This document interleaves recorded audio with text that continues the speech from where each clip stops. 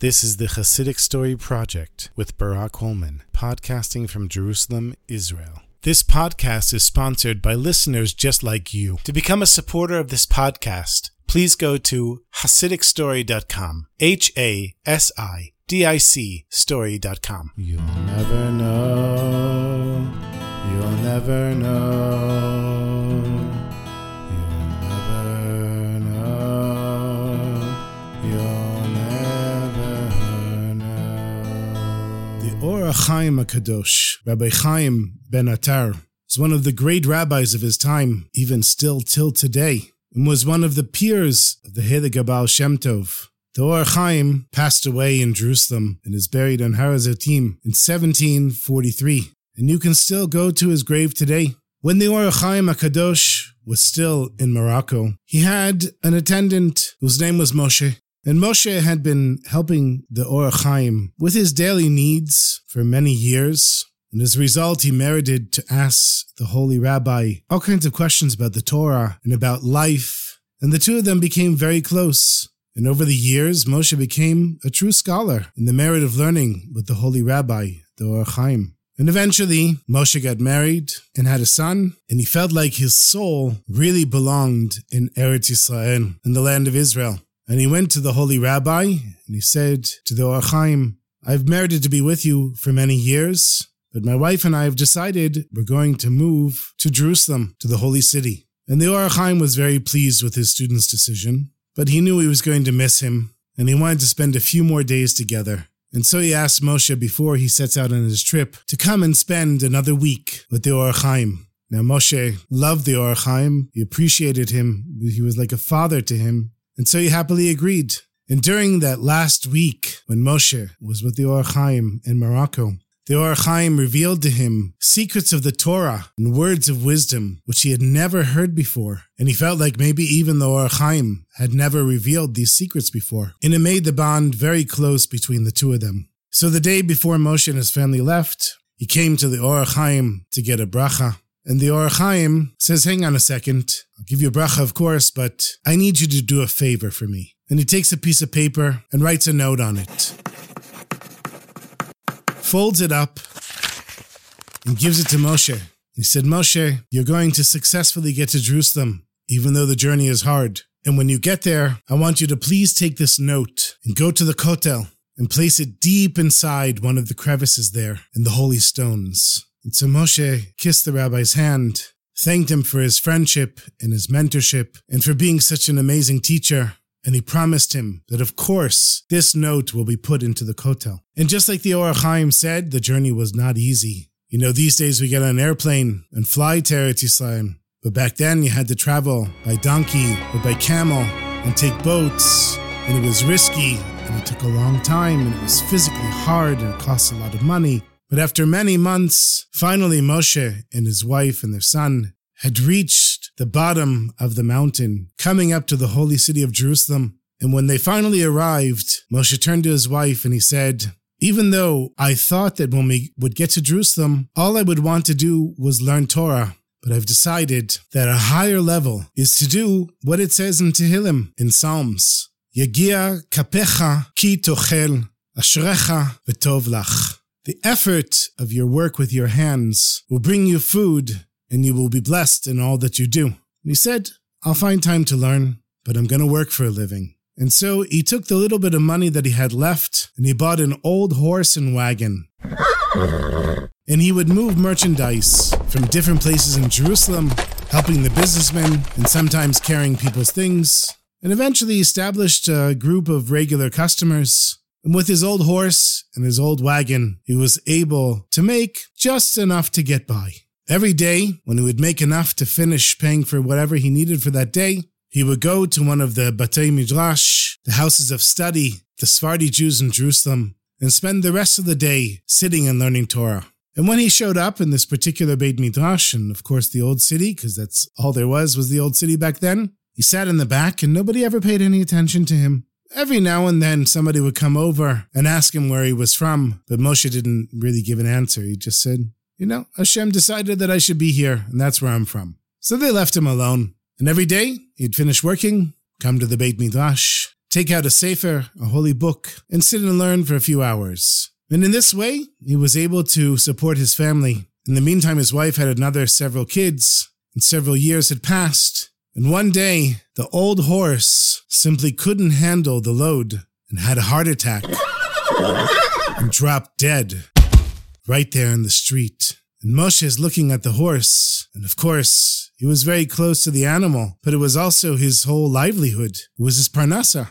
and he didn't have enough money to buy another horse. And the wagon couldn't be pulled without the horse, and he didn't know how he was going to support his family. Moshe felt his heart sink. Would he need to become a beggar now? After he had made a decision to work, he looked up the heavens and he said to Hashem, Hashem, here I am, in the holy city of Jerusalem. I have a family to support. I did exactly what David HaMelech, King David, said in Psalms, that the bracha, the blessing, will come through the work of your hands. So Hashem, why did my horse die? And then he started thinking, maybe he committed some sin and he was being punished from above. And so for the next several days, he locked himself in his house and studied and davened all day, fasting most of the day, not wearing shoes, afflicting himself in all kinds of ways, hoping that he would get a sign from heaven as to what he did.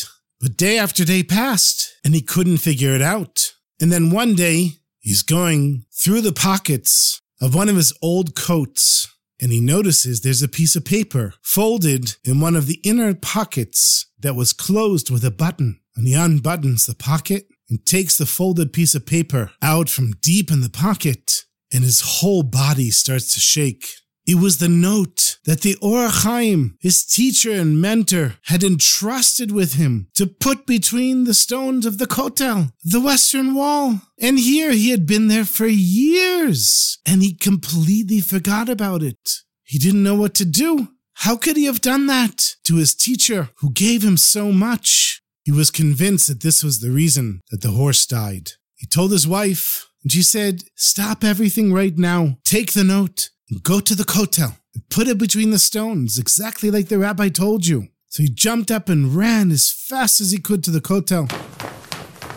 And there he finds a place deep between the stones and pushes as far in as he can to the crack. He stands back at a distance and makes sure that nobody can even see the note, it's so deep in. And then he sits down and he starts reciting Psalms for about an hour.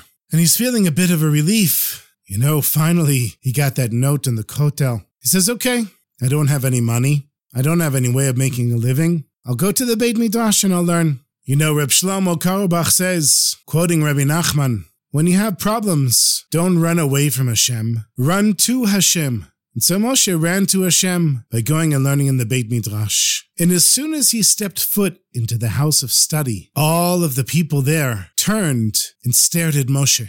And some of the regular people there even got up from their seats and ran over to him and Shalom Aleichem shook his hand. They asked him his name and what he's doing in Jerusalem. And he said, what do you mean? I've been sitting here for years in the back of the Beit Midrash and learning. You know who I am. I'm Moshe.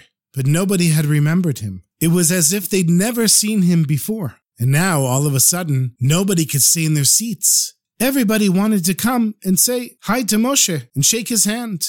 And so he said to them, you know, I know all of you. I know all your names. I've been here for years. What's different today than yesterday?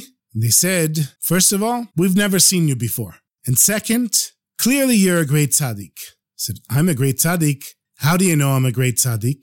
They said, because there's a light shining out of you. And everyone looks at the person next to him and says, right, you see the light? They all say, yeah, of course. Who can miss it? Turns out at that time, the chief Sephardic rabbi of Jerusalem was sitting in the Beit Midrash and learning. And he came over to Moshe and he said, Shalom Aleichem. I've never seen you before. Did you just arrive in Jerusalem? He said, no, I've been here for years. I've been sitting and learning in this Beit Midrash for years. And the chief rabbi said, I've never seen you before. He said, tell me, you have a light shining out of you. What's this light from? What's going on here? And Moshe was so shocked about what's going on, he didn't even know how to respond.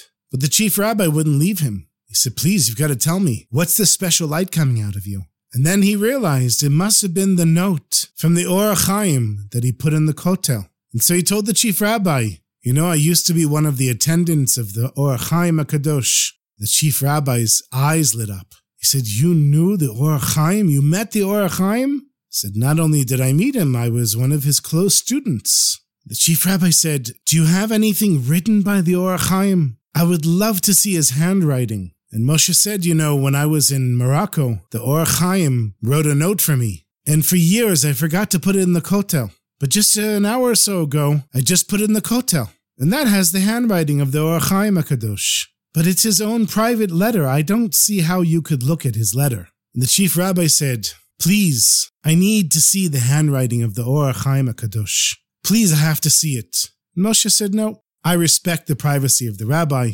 and I don't think it has anything to do with you, and I don't feel comfortable showing you the note. The chief rabbi insisted, and he said, please, I promise you, whatever is there will remain with my eyes. I won't let you read it or anyone else read it, and I'll put it right back. I just have to see the handwriting of such a great rabbi as the Or HaChaim. Please. And so Moshe said, fine, I'll bring you to the Kotel. And the two of them go down to the Kotel together. And the rabbi says, do you remember where you put it? He says, yeah, of course. It wasn't so long ago. He goes between these two big stones, and he reaches his hand in as deep as it can go. And with the tips of his finger, pulls out just the edge of the note and gives it to the rabbi. He says, Rabbi, I respect the privacy of the Or HaChaim HaKadosh. You look at it, and we put it back. You see, a few days ago, my horse died. And I lost my parnasa.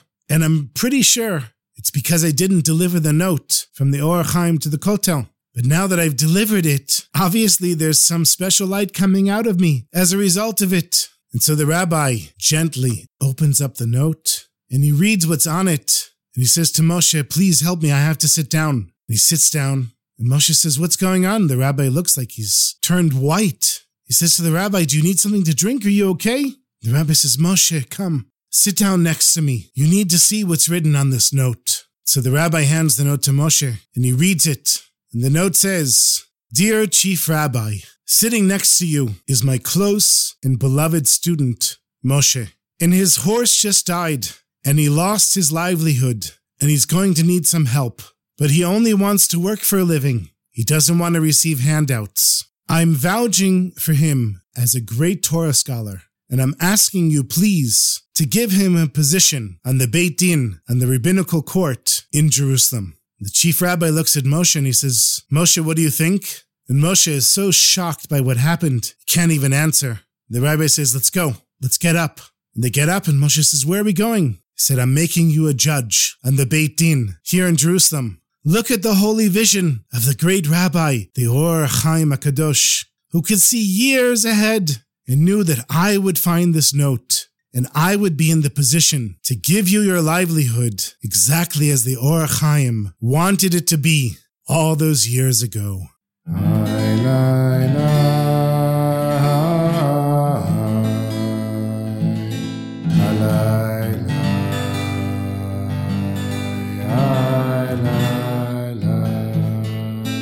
I've got one more short story for you.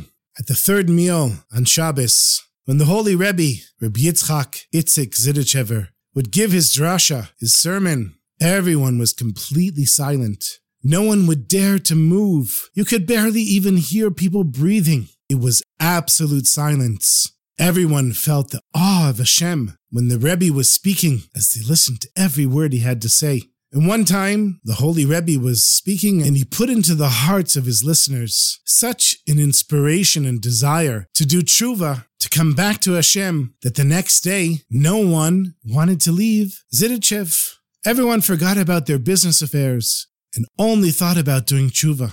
And nobody was leaving, as they normally did. And the Rebbe asked his sons why nobody had come to him to get a bracha, a blessing, before they left, as was the custom. And the son said that the day before, the Rebbe's words had caused such a distaste for wanting to be in this world and dealing with business and animals and whatever was needed to take care of in this material world, that everyone was too ashamed to come before the Rebbe and talk about their business or personal needs. And the Rebbe got very angry from this, and he told his sons that he heard that something similar had once happened to the Rimanover Rebbe, Reb Mendel, and the Rimanover gave his Hasidim serious rebuke. He said that Shabbos is special, but the 6 days of the week are different. And so everybody who has business to take care of should go home and deal with it in truth and with complete faith in Hashem. And when Shabbos comes, you're in Shabbos. And when it's the weekday, you take care of your business needs. So Rabbi Itzik concluded by saying to his Chasidim, HaShamayim, Shamayim LaHashem, VaHa'aretz Natan Livnei Adam. The heavens are for Hashem, but the earth was given to humans. And after saying that, the Chasidim slowly folded up their talesim, their talitot, their prayer shawls, and came before the Rebbe to get his blessing before heading home. And everyone returned to his home and his business to do their work in truth and with faith in Hashem. You see, that's the level that we have to reach, my sweetest friends, where the days of the week are elevated by Shabbos, and they're also holy, even though they're mundane, even though they're Yamei Chol. We still have to elevate the days of the week by having complete faith in Hashem, serving Hashem b'simcha, with joy. And even though we can never reach the level of Shabbos during the week, we want to bring as much Shabbos into the week as we possibly can, and as much Shabbos into Shabbos as we possibly can. Have a good Shabbos, my sweetest friends. Thank you for listening as always.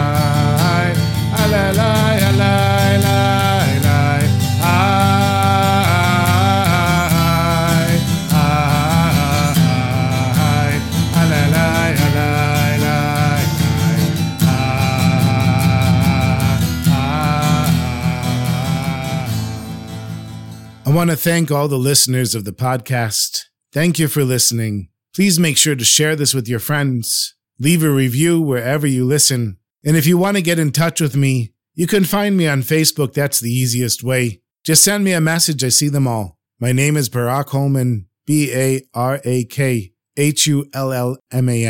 I'd love to hear from you.